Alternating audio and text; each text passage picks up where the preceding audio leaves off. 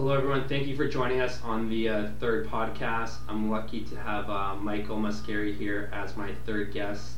Did I pronounce your name correctly? You did. Excellent. Glad to hear that. Really privileged to have Michael here on this podcast. Michael is an entrepreneur. He spent some time in finance down in the U.S., is a master NLP practitioner, and is now getting into rheology practitioner as well. He's going to be talking more about the course that him and his girlfriend Crystal are putting together for couples and relationships, an area of our lives that we all could use a little bit more information on, as it's always challenging to be in a relationship. You know, there are always fights that come up. So I'm going to let Michael introduce himself a little more and talk to you a little more where he's come from and what he's doing at this moment. Go ahead. Hey, thanks so much for the intro. As you mentioned, I've been an entrepreneur for the past half dozen years, maybe a little bit longer. I started out as a financial strategist in New Mexico and did that for about 4 years. After some shifts in my purpose, I decided to launch a couple of my own entrepreneurial endeavors, which led me into the personal growth, personal development world. I got into NLP and also a practice which we're going to talk a bit about, which is called rheology. And as you also mentioned, the course coming up with Crystal and myself, we're going to be focusing on helping others to put some agreements and language pieces in place in their relationship to really help couples be more harmonious and more partnership in a team. Awesome. Looking forward to hearing what you have to say about that. First, let's talk about a little bit what rheology is. I believe you've trained with Jake and Hannah Eagle. They're kind of your mentors on this. So for people that are not familiar with this area, talk a little more about how you were mentored and your expertise and kind of where you've been able to get some of the knowledge that you're going to be sharing with people on the podcast today. Yeah, so Jake and Hannah Eagle have been mentors of mine for almost the past 4 years. They own a piece of work called rheology, and rheology was actually created by John and Joyce Weir, who were a part of the Human Potential Movement in the 60s. And Jake and Hannah picked this work up from John and Joyce and were essentially gifted this work to carry it on as they retired.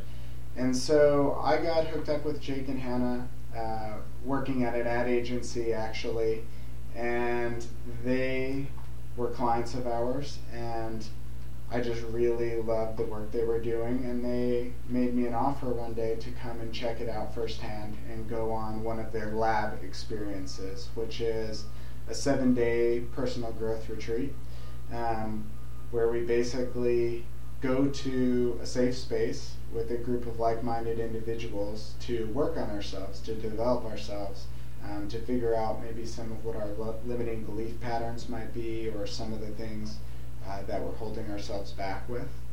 And after my first lab, I was just hooked. The changes that I was seeing in myself, self-directed change at that, was just amazing for me, and I started to change my life and really live my life more congruently with who I say I want to be and how I want to show up with other people.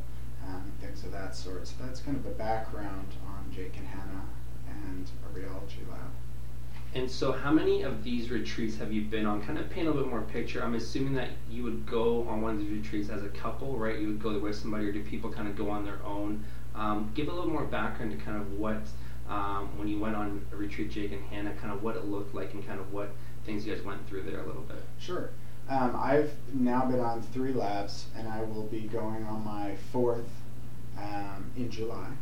And I've been on 2 with romantic partners, and I've been on 1 by myself. So people can go either individually or they can go with a partner. It's great to go with a partner because if there are any communication issues between you and your partner, it's a great space to work on those areas, and also sharing at a more intimate level with our partners, which is one thing that I think most of us in our busy modern day lives can use some more coaching on, or just self-exploration on how do we want to show up as a couple, how do we want to work together.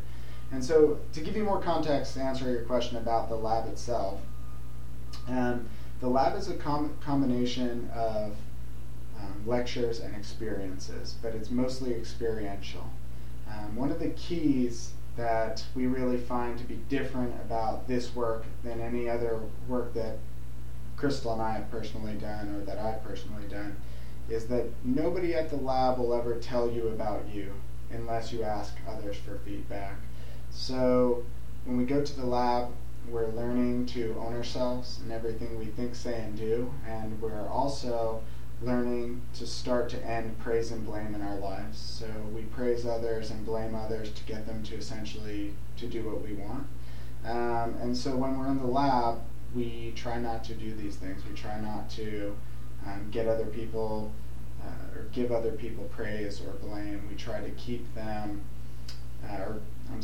we try to keep our conversation about us, only talking about what we're feeling and what's happening for each of us. And so why do you, when you're kind of doing these retreats, what is the reason for not praising or not blaming? Because it seems like we live in a culture where people might even say right now we praise too much, right? There's always talk that kids are getting participation ribbons for just not showing up at a sporting event. And so how come blame or praise is seen as a negative when normally it's seen as a very positive thing in our society? What is part of the rationale behind that? So part of the rationale behind no praise and no blame is that they're forms of manipulation. So we can use praise and we can use blame to get people to act certain ways. And so in this idea of creating more meaningful and more mature partnerships, and relationships as a whole, if we communicate what's going on for us instead of telling someone else what they're doing, we're constantly owning ourselves. We're constantly owning our own experience, and not projecting that onto someone else. So I know this is a big topic that comes up in the labs with parents, is exactly what you're saying. You know, how do you not praise, you know, your child because it's such a good thing, gets them working with you and gets the family working together. But in the rheology practice, they find that just communicating and asking others about what they're feeling is a better way to extract what's really going on for that person, instead of trying to give them a good boy or a bad boy to get them to do what you want them to do. And it also goes back to kind of the deeper root of rheology, which is the way that we're each making meaning of our lives. So one of the core beliefs of rheology is that each of us is making up meaning of the events that take place in our lives. So you and I can be sitting here and experience maybe a car crash out front and experience two different stories, experience two different things happening. And we could debate if I'm right or you're wrong, or you're right and I'm wrong all day long, but it's not going to change our perceptions, which goes back to not praising and not blaming. Sometimes events happen and people just perceive reality differently, and I'm not right and you're not wrong. We both just have perceived things differently. So that's kind of another core component, is how do we make meaning of the things that are taking place in our life. Yeah, that's one of the things that we had coffee about a week ago, and I was kind of learning more about this and kind of screening to see if it'd be a good fit for the podcast. And you did say two things that really struck a chord with me. One was making meaning of reality, and two is the relanguaging of our lives, right? And it's totally true with praise. Actually, there's a book in my room right now that I'm reading. It's called The Psychology of Persuasion. And one of the chapters is on liking, and it actually talks about how if a salesperson gives you a compliment, you're much more likely to buy something from them, right? If we get any kind of praise, we're actually hardwired to respond more positively to people that give us compliments or praise who we are. And so it is interesting because it can be used in a good way, but it can also be used in a manipulative way, the way you've been speaking about. So how, in a relationship, I think an example you talked about last time with you and Crystal is that you guys always fight about dirtiness and like dishes and stuff like that. How your definition of being clean is a little bit higher than hers, if we want to use that language. So talk about the making meaning of reality and kind of how that works a little bit in a relationship context and how people can use that to kind of maybe change the way they perceive the world or how they're looking at things right now in their personal reality.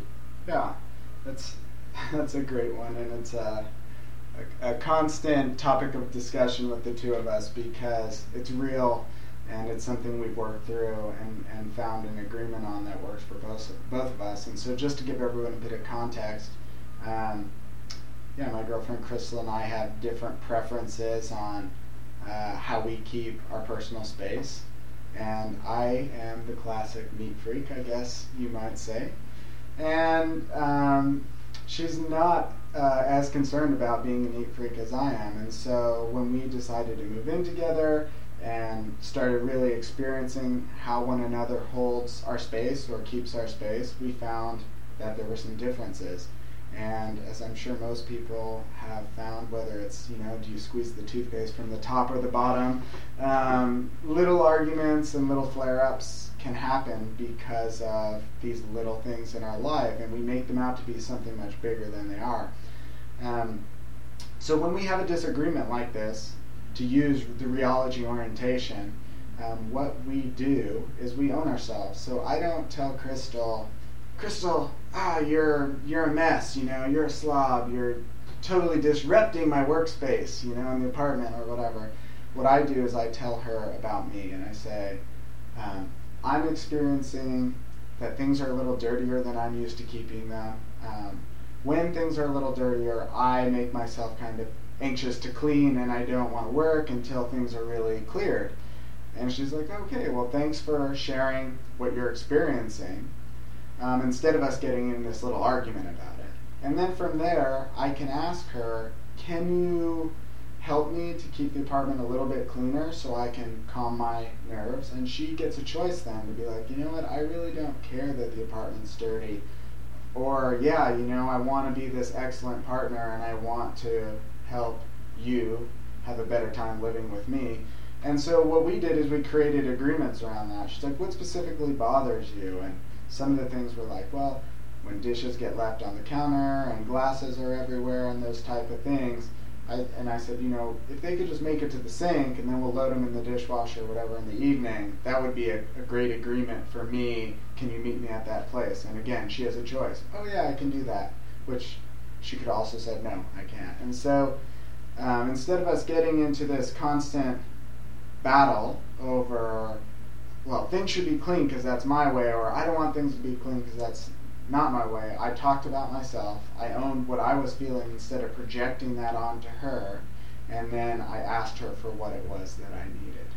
And so those are some of the steps that I've learned through Reology. And you mentioned Respeak, and the way I think about Respeak is I think Respeak is a mindfulness practice for speaking. So often I am quick to react instead of act the way I want to, or speak very quickly based on past events that have happened instead of being in the present moment and thinking about what I want to say and owning myself. And so Respeak gives me this mindfulness practice to do that, this set of tools to do that. Mm-hmm. Go into Respeak a little bit more because it's the first time you've used that term. I believe that's called relanguaging our lives a little bit, but kind of for the audience, elaborate a little more on what Respeak is. Yeah, Respeak is a way for me to talk about me or to own myself when I'm speaking. So much in our culture, I catch myself doing this all the time, and I've already caught myself a couple times on this podcast, but I'll be talking about myself and I say you. You can do this, you should do that, you. But really I'm only talking about me. I'm talking about my experience, I'm talking about things that I've done in my life, I'm talking about my feelings. And so Respeak is a way for me to own myself and relanguage my life. So if you and I got into an argument, instead of me being like, oh, you piss me off, you make me so angry, I would say, I piss myself off, I make myself angry when this happens. So it's a slight variation, it's just a little bit different, but I'm taking the blame out of the argument, I'm taking the blame out of the disagreement. I'm owning the feelings that I'm feeling instead of projecting them onto you and saying, you caused this to happen. You're just doing what you do, and I get to react to you or act the way I want to. And so by relanguaging my life or re-speaking, I'm owning myself in everything I say in our relationship or in our conversation. Is it like a form of taking responsibility, I guess, for your actions and kind of what's going on inside your mind and body, as opposed to, I guess, projecting blame onto a situation or another person? Yeah, that's a pretty accurate way of describing re-speak and rheology in general. I like to say as a way for me to own myself in everything I think, say, and do. So if I could stay in the rheology orientation all of the time, I would be taking ownership for all aspects of myself, thoughts, words, and deeds. Okay, let's try to break it down for an example to the audience. Let's go back to with you and Crystal and kind of there being a mess. So let's say that Crystal does leave out dishes somewhere, and it's not up to the agreement that you guys have. She left out about on the counter, and you get upset at that. Why are you not responsible for getting upset at her? It's like, she clearly violated the contract that happened there, so where is the onus on you to kind of not be upset with her for what she did there? Well, again, taking a step back, being mindful, looking at what's happening, taking ownership for what I'm feeling, step number one. And say I do anger myself. I make myself angry, dishes are out, the kitchen's a mess, and she clearly broke the agreement. So I have a choice again, and she has a choice. And when we're talking specifically of like romantic partners or people that we're choosing to be with and live with, we've kind of set some boundaries in these type of relationships where we look at how big something is, how important something is in our lives, and the more serious it is to us, the less we allow each other to break those agreements without saying something. So this is a rather small thing. I do frustrate myself with it, but it's not this deal-breaking, game-changing thing. So if the apartment does get a bit messy, I will generally be like, hey, things are getting a little messy. Can we clean it up? Or, I'm not responsible for this mess right here. Can you clean it up? And other times I just clean it up because I know she is quite busy too, and so that's a way for me to be a good partner as well. But if it's a bigger thing, if it's something that's much more important to me in our relationship, and let's say we're breaking those boundaries or those agreements that we set with one another, it's a much more serious thing. If it's really important to me, let's say for Crystal, I'm just trying to make a hypothetical here. When I'm sharing myself with her, sharing about hard times, for her to be present and focused and listening, that is something that's important to me. And she's not able to do that, and we've agreed that she's going to do that, like maybe she'll hop on her cell phone or something like that, check a message real quick, and I feel she's not listening the way I would want her to listen to me. That's more serious to me. So if something like that happened and she was not keeping those agreements, I would ask her, is this important to you to be engaged with me in this conversation? Because when we made agreements, you told me it was, and I asked you not to be on your phone, and I see that you're doing it. Is this important to you? And again, it's a choice for her to be like, yeah, it is, or no, it isn't. And generally, when those things happen, we're quick to redo ourselves, what we call a redo. So, you're right, I made this agreement. I know it's important to you. I'm going to redo myself. I'm going to put my phone away. And can you start over? I apologize for acting myself that way. Now, our mentors, Jake and Hannah Eagle, when we're talking about these things, I'm going to call them negotiables and non-negotiables. So the dishes are negotiable, right? We make small agreements. It's not a huge deal. But things that are more important to our life may be non-negotiable. So if a non-negotiable agreement continually is not being upheld, that may be a clear sign that that person really doesn't want to uphold that agreement, and maybe they're not capable of upholding that agreement. Maybe they don't want to. And maybe that needs to be a larger conversation about, is this the right partnership? Which I know for people that have been together for a long time or being married, this is probably not great or what everyone wants to hear. I've been married myself, and I've gotten divorced, and my relationship had no agreements and no real boundaries built into it. And I feel that living this way now with these agreements and boundaries and knowing that certain things are actually deal breakers for my partner, I just feel like that makes me a better partner for her and her a better partner for me. And it gives us this motivation, this willingness to essentially work hard for one another, to be there for one another. So it's work, for sure, and it can also be eye-opening when people have been together for some length of time and they find that their partner is just not willing or is not capable of meeting one of their non-negotiable needs. It sounds like you guys spend a lot of time on these agreements, right? You're using that word agreements, and to me it's almost like a very clear, open relationship. Like the communication there is just really on point, and you both know each other very well, which is something I find that a lot of couples just don't spend enough time talking to. I know couples that have, gotten into, they get married, but they haven't even talked about fully, how they're going to raise their kids. And when they have kids, they have these huge fights about, how the kids being raised. So it's interesting how some things aren't discussed proactively almost, right? And kind of anticipating what's going to be 2 or 3 years out. So how much time do you guys spend on your agreements and kind of understanding what one needs and kind of what's important and what isn't? Yeah, great question. When we considered getting together more than just dating, we decided to move in together, we really took a look at what was important to each of us, and we each made a separate list of our negotiables and our non-negotiables. Like, these are the things I need in a relationship. For example, one of Crystal's agreements right up front was, I need to be in a monogamous relationship. I'm not looking for polyamory, right? Like, people have different wants and desires. And so we each came up with these type of lists.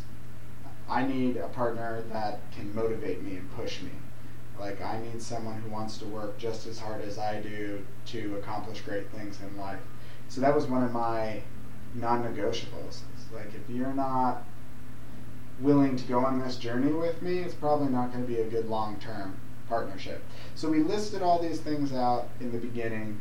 We talked through them really openly, really honestly, very vulnerably.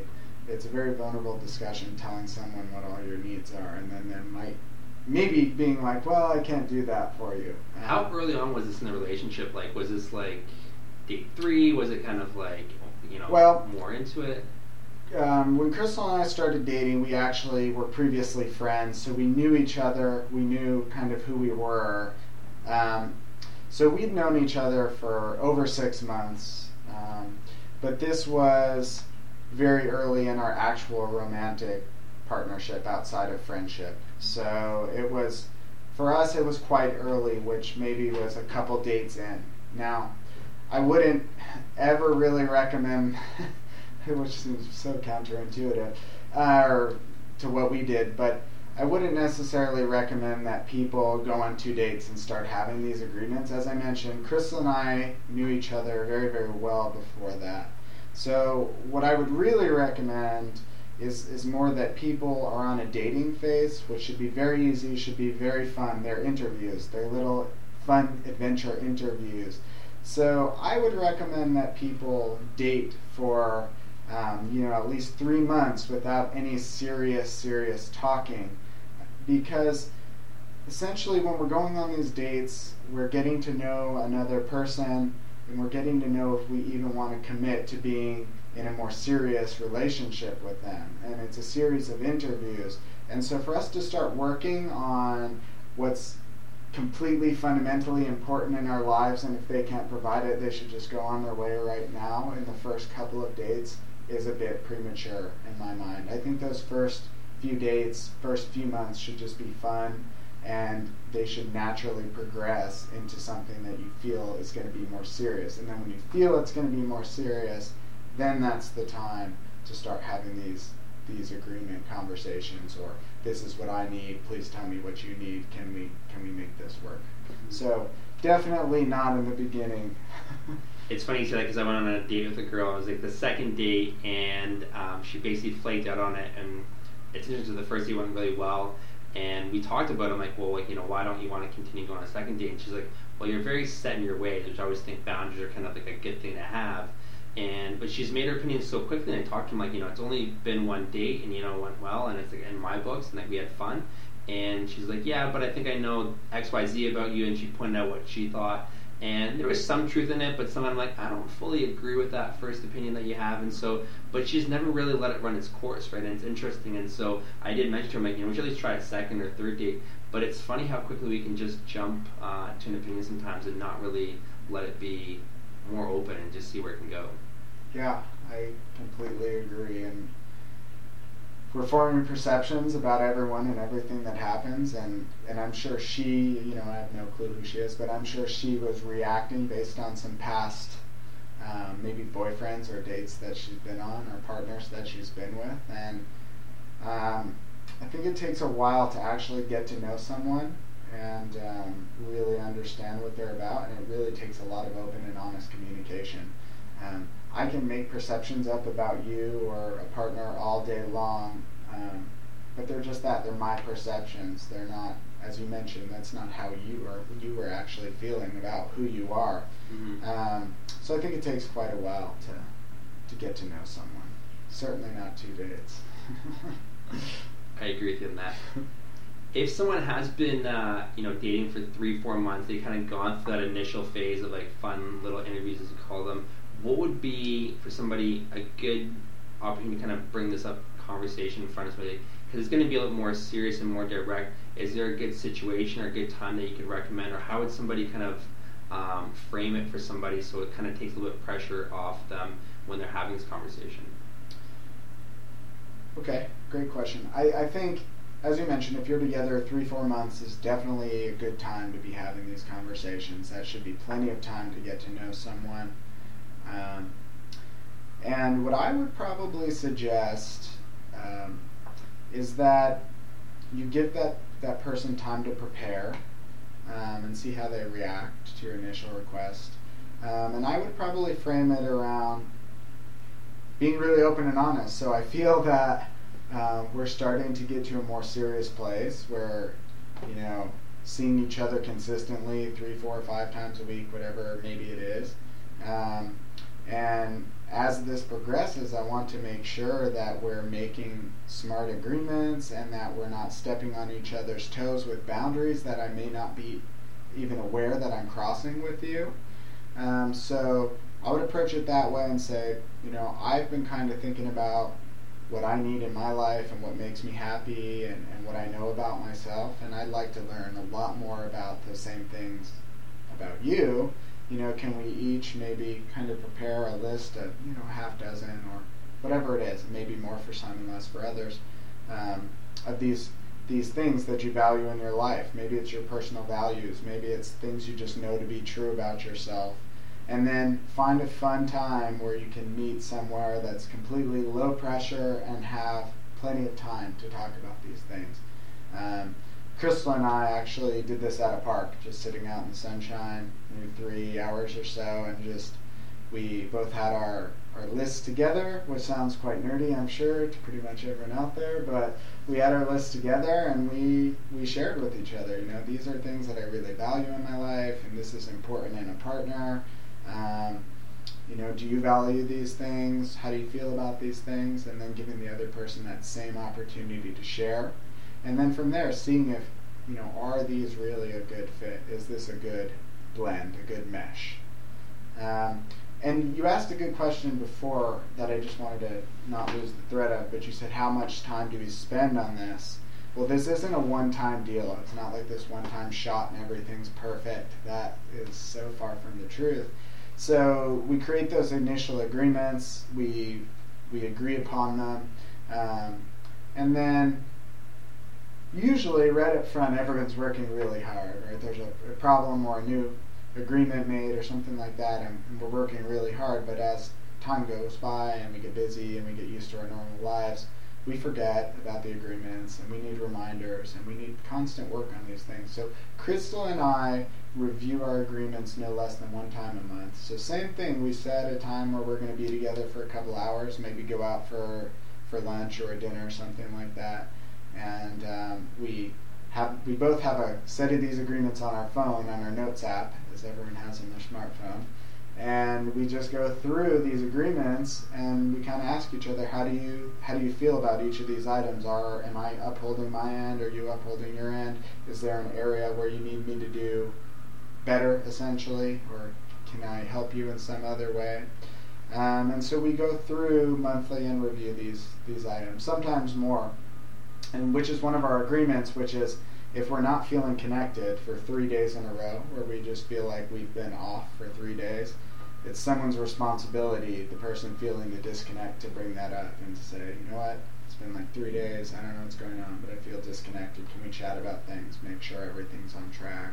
You know, is something going on that I don't know about? Like, you know, we build these little resentments about dishes and cabinets not being closed and other things. Well, it's no different than a roommate too. Like my old roommate, you know, he's a great guy, but there was times where, yeah, little things, I was a little bit cleaner than he was, and, you know, dishes would accumulate, and it's funny how that tension would build up, and you could almost feel it building up between you, and none of us really wanted to address it, right? We talk about all the other things, but we didn't have a lot of serious, like, guy talks, right? Because, you know, like, men don't talk about these things, so it was like we kind of fell into that stereotypical roommate situation. And so, but whenever we did have those conversations, it just like there was like a ease, right? It was like breathing into like our relationship, and we're roommates, and it just made things us closer. And then it kind of, again, you know, like little things would stack up, but every time we did have those difficult conversations, that's when it really did help us, you know, get closer together. And I don't think relationships, you know, whether that's business, a roommate, or a romantic relationship,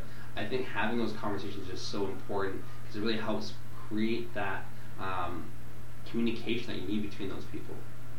I believe that you're exactly spot on there.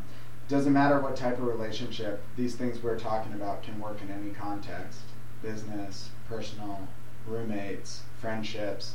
Having agreements with all of these people, I think creates a lot more harmony, because there's a lot less room for misunderstandings. And what you also mentioned, the longer that we go without talking about what's bothering us, the more fuel that problem gets, and the more internal self-talk it gets, and the bigger that problem becomes. And also the more energy we waste. So if you have a roommate that's dirty and you're avoiding this conversation, and you go home and you're pissed off every second you walk in the house, I can't believe it's dirty again, you know, you're wasting a lot of mental energy on that self-talk, that inner dialogue. I feel that it's much healthier and just much easier in general to go ahead and tell that person right up front, like, man, the apartment's getting dirty, can we clean up, or try and keep it a little bit cleaner, and deal with that right up front, and stop expending hours of mental energy on something that can be easily resolved within a few minutes if you just speak your mind. Which this is another kind of rule of Reology, which is ask for what you want. You know, we can't expect other people to be mind readers. We have to ask for what we want. And I'm not sure that all of us have this, you know, a problem with asking for what we want, but I know a lot of us do have a hard time asking for what we want, especially when we perceive that there's going to be tension with what we want, that the other person doesn't want to give us what we want in our mind for some reason. I think it's a story that we're telling ourselves, and we're making it up, and a lot of times it's not true. I think a lot of times the other person just doesn't know what it is we need or what we want, which isn't always the case. Sometimes people are unwilling, which then you get the choice, like, okay, they're unwilling, I need to make other arrangements in my living situation, or whatever the problem may be. Yeah, from my personal experience, I've always found that it's really scary to bring up any kind of conversation, like whether you're asking for a raise at work, or you want to even say hello to an attractive person at a bar. It's like, it's initially really daunting to maybe do it, but when you do it, it does create a lot more ease. Like, I remember last year when I asked for a raise at work, and I thought it was the most daunting thing, but like, they completely agreed to everything that I asked for, right? They gave me everything spot on, and afterwards I felt more validated because I was getting paid more to what I thought I was actually worth. And so it's just important to kind of remember that it's not easy to necessarily do, but you gotta have to kind of ask for it and just have a little bit of courage, I guess, what it comes down to, and just go for it. Yeah, I agree. I mean, being in the financial service world, you get used to hearing no.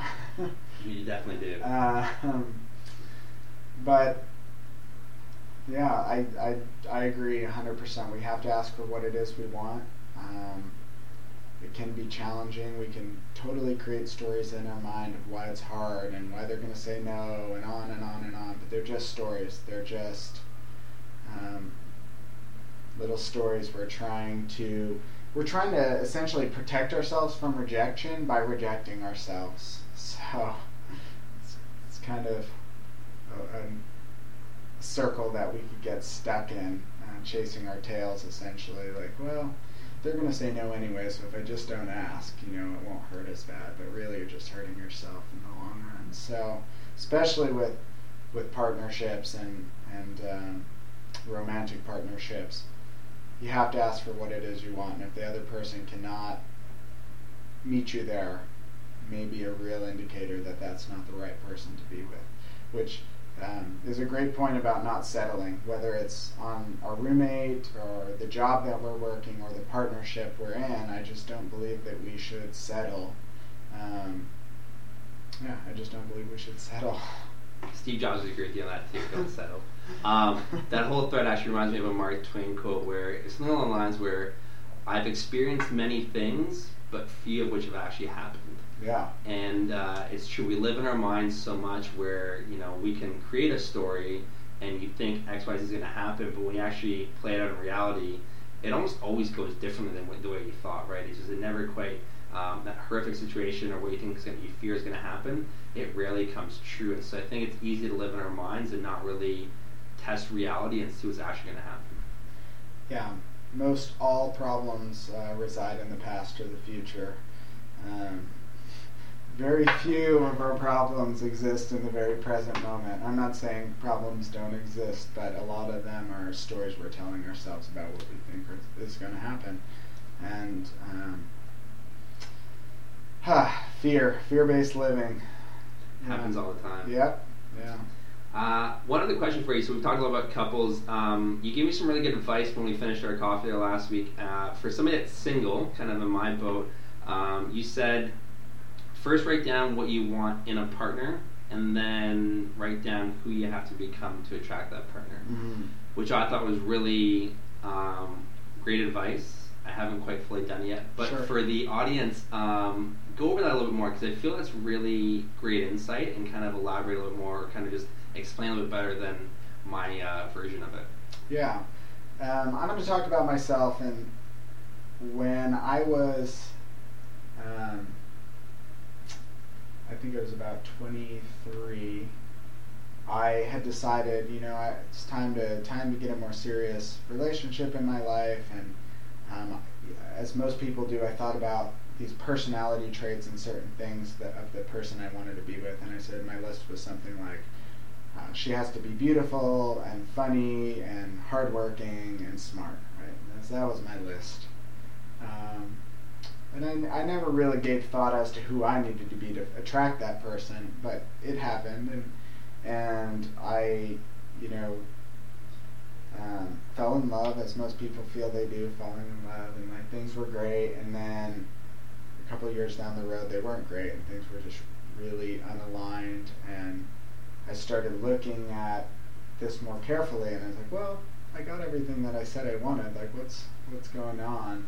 And then as I really took a much deeper look into what all of those things meant to me, more than just this label I was putting, what does it mean to be a hard worker? What does it mean to be smart or funny? As I started to take a look into that, I found that a lot of what I was after at that point in time was this facade, this idea of what I thought I really wanted. But then when I took this closer look, I found a whole different set of traits and a whole different set of characteristics and personality and also just behavior that I was looking for in a partner. And I also found that I wasn't living most of that in my life. And so I decided, well, I have to be congruent. You know, if I want my partner to do these things, I should be doing these things. And so that one kind of ended. As I mentioned, I got divorced, but basically after looking at these things in my life, we really found that we were very unaligned. We helped each other in a lot of ways, and we had some good years together, but what we wanted out of our lives was fundamentally different. We just wanted completely different things. So, being a single guy again at that moment, I started really getting serious. Okay, what is it that I really want in a partner? What are those characteristics? How does that person have to show up in the world? What are they doing with their life? You know, what are they giving to the world? And then I looked at that again on my end and said, am I doing all of those things, or am I on track of developing these characteristics in my own life? I'm sure a million people out there have heard this, that like attracts like. You know, we have to be essentially on the same vibe to connect with one another. We have to be matched up with these type of values and characteristics in our lives to have a good mesh, a good synchronicity, I believe. And so I just had to really get to know myself well and start making sure that I was congruent with what I said I wanted. Does that answer your question? 100%. I think the word congruent is a word that is not used enough. I think when you are congruent with your personality and your identity, you're going to attract, like you said, like-minded people, and you're going to have more congruent friendships and more congruent relationships. And I think that's one thing that people, where I need to spend a lot of time too, is just looking at, am I congruent with my identity and what I'm doing? Well said. To wrap up, is there anything you want to just speak a little more about what you and Crystal are doing? If people want to hear more from you guys or are interested in a course, give the audience a little more where they can find some more information on what you guys are doing right now. Yeah. Crystal and I are going to be starting a introduction to rheology. Our company is called Neurograde, and we will be teaching a 2-day workshop to introduce people to the concepts of rheology, including re-speak, creating agreements and partnerships, and some of the other things that we touched on. So our goal is to, continue to spread this work that has been so effective for us, and to help other young couples and just people in general to find more harmony in their lives and their relationships. And so we will be actually launching our first Neurograde weekend seminar / workshop next month. And that will be our pilot. And so we're excited to get that launched, and we'll keep you updated when the website goes live and everything else like that.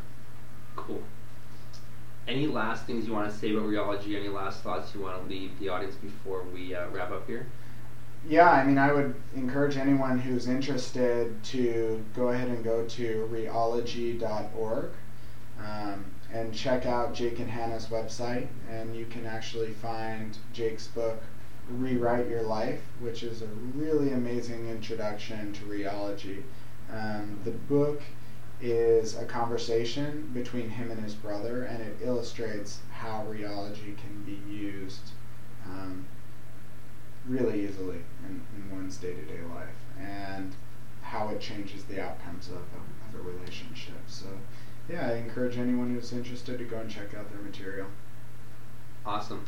Well, Mike, thank you for your time. Appreciate it. Best of luck to you and Crystal with the program, and I'll include some notes on it underneath the podcast for audience members when it's ready to check out some more information. Great. Thanks so much. Thanks for being here.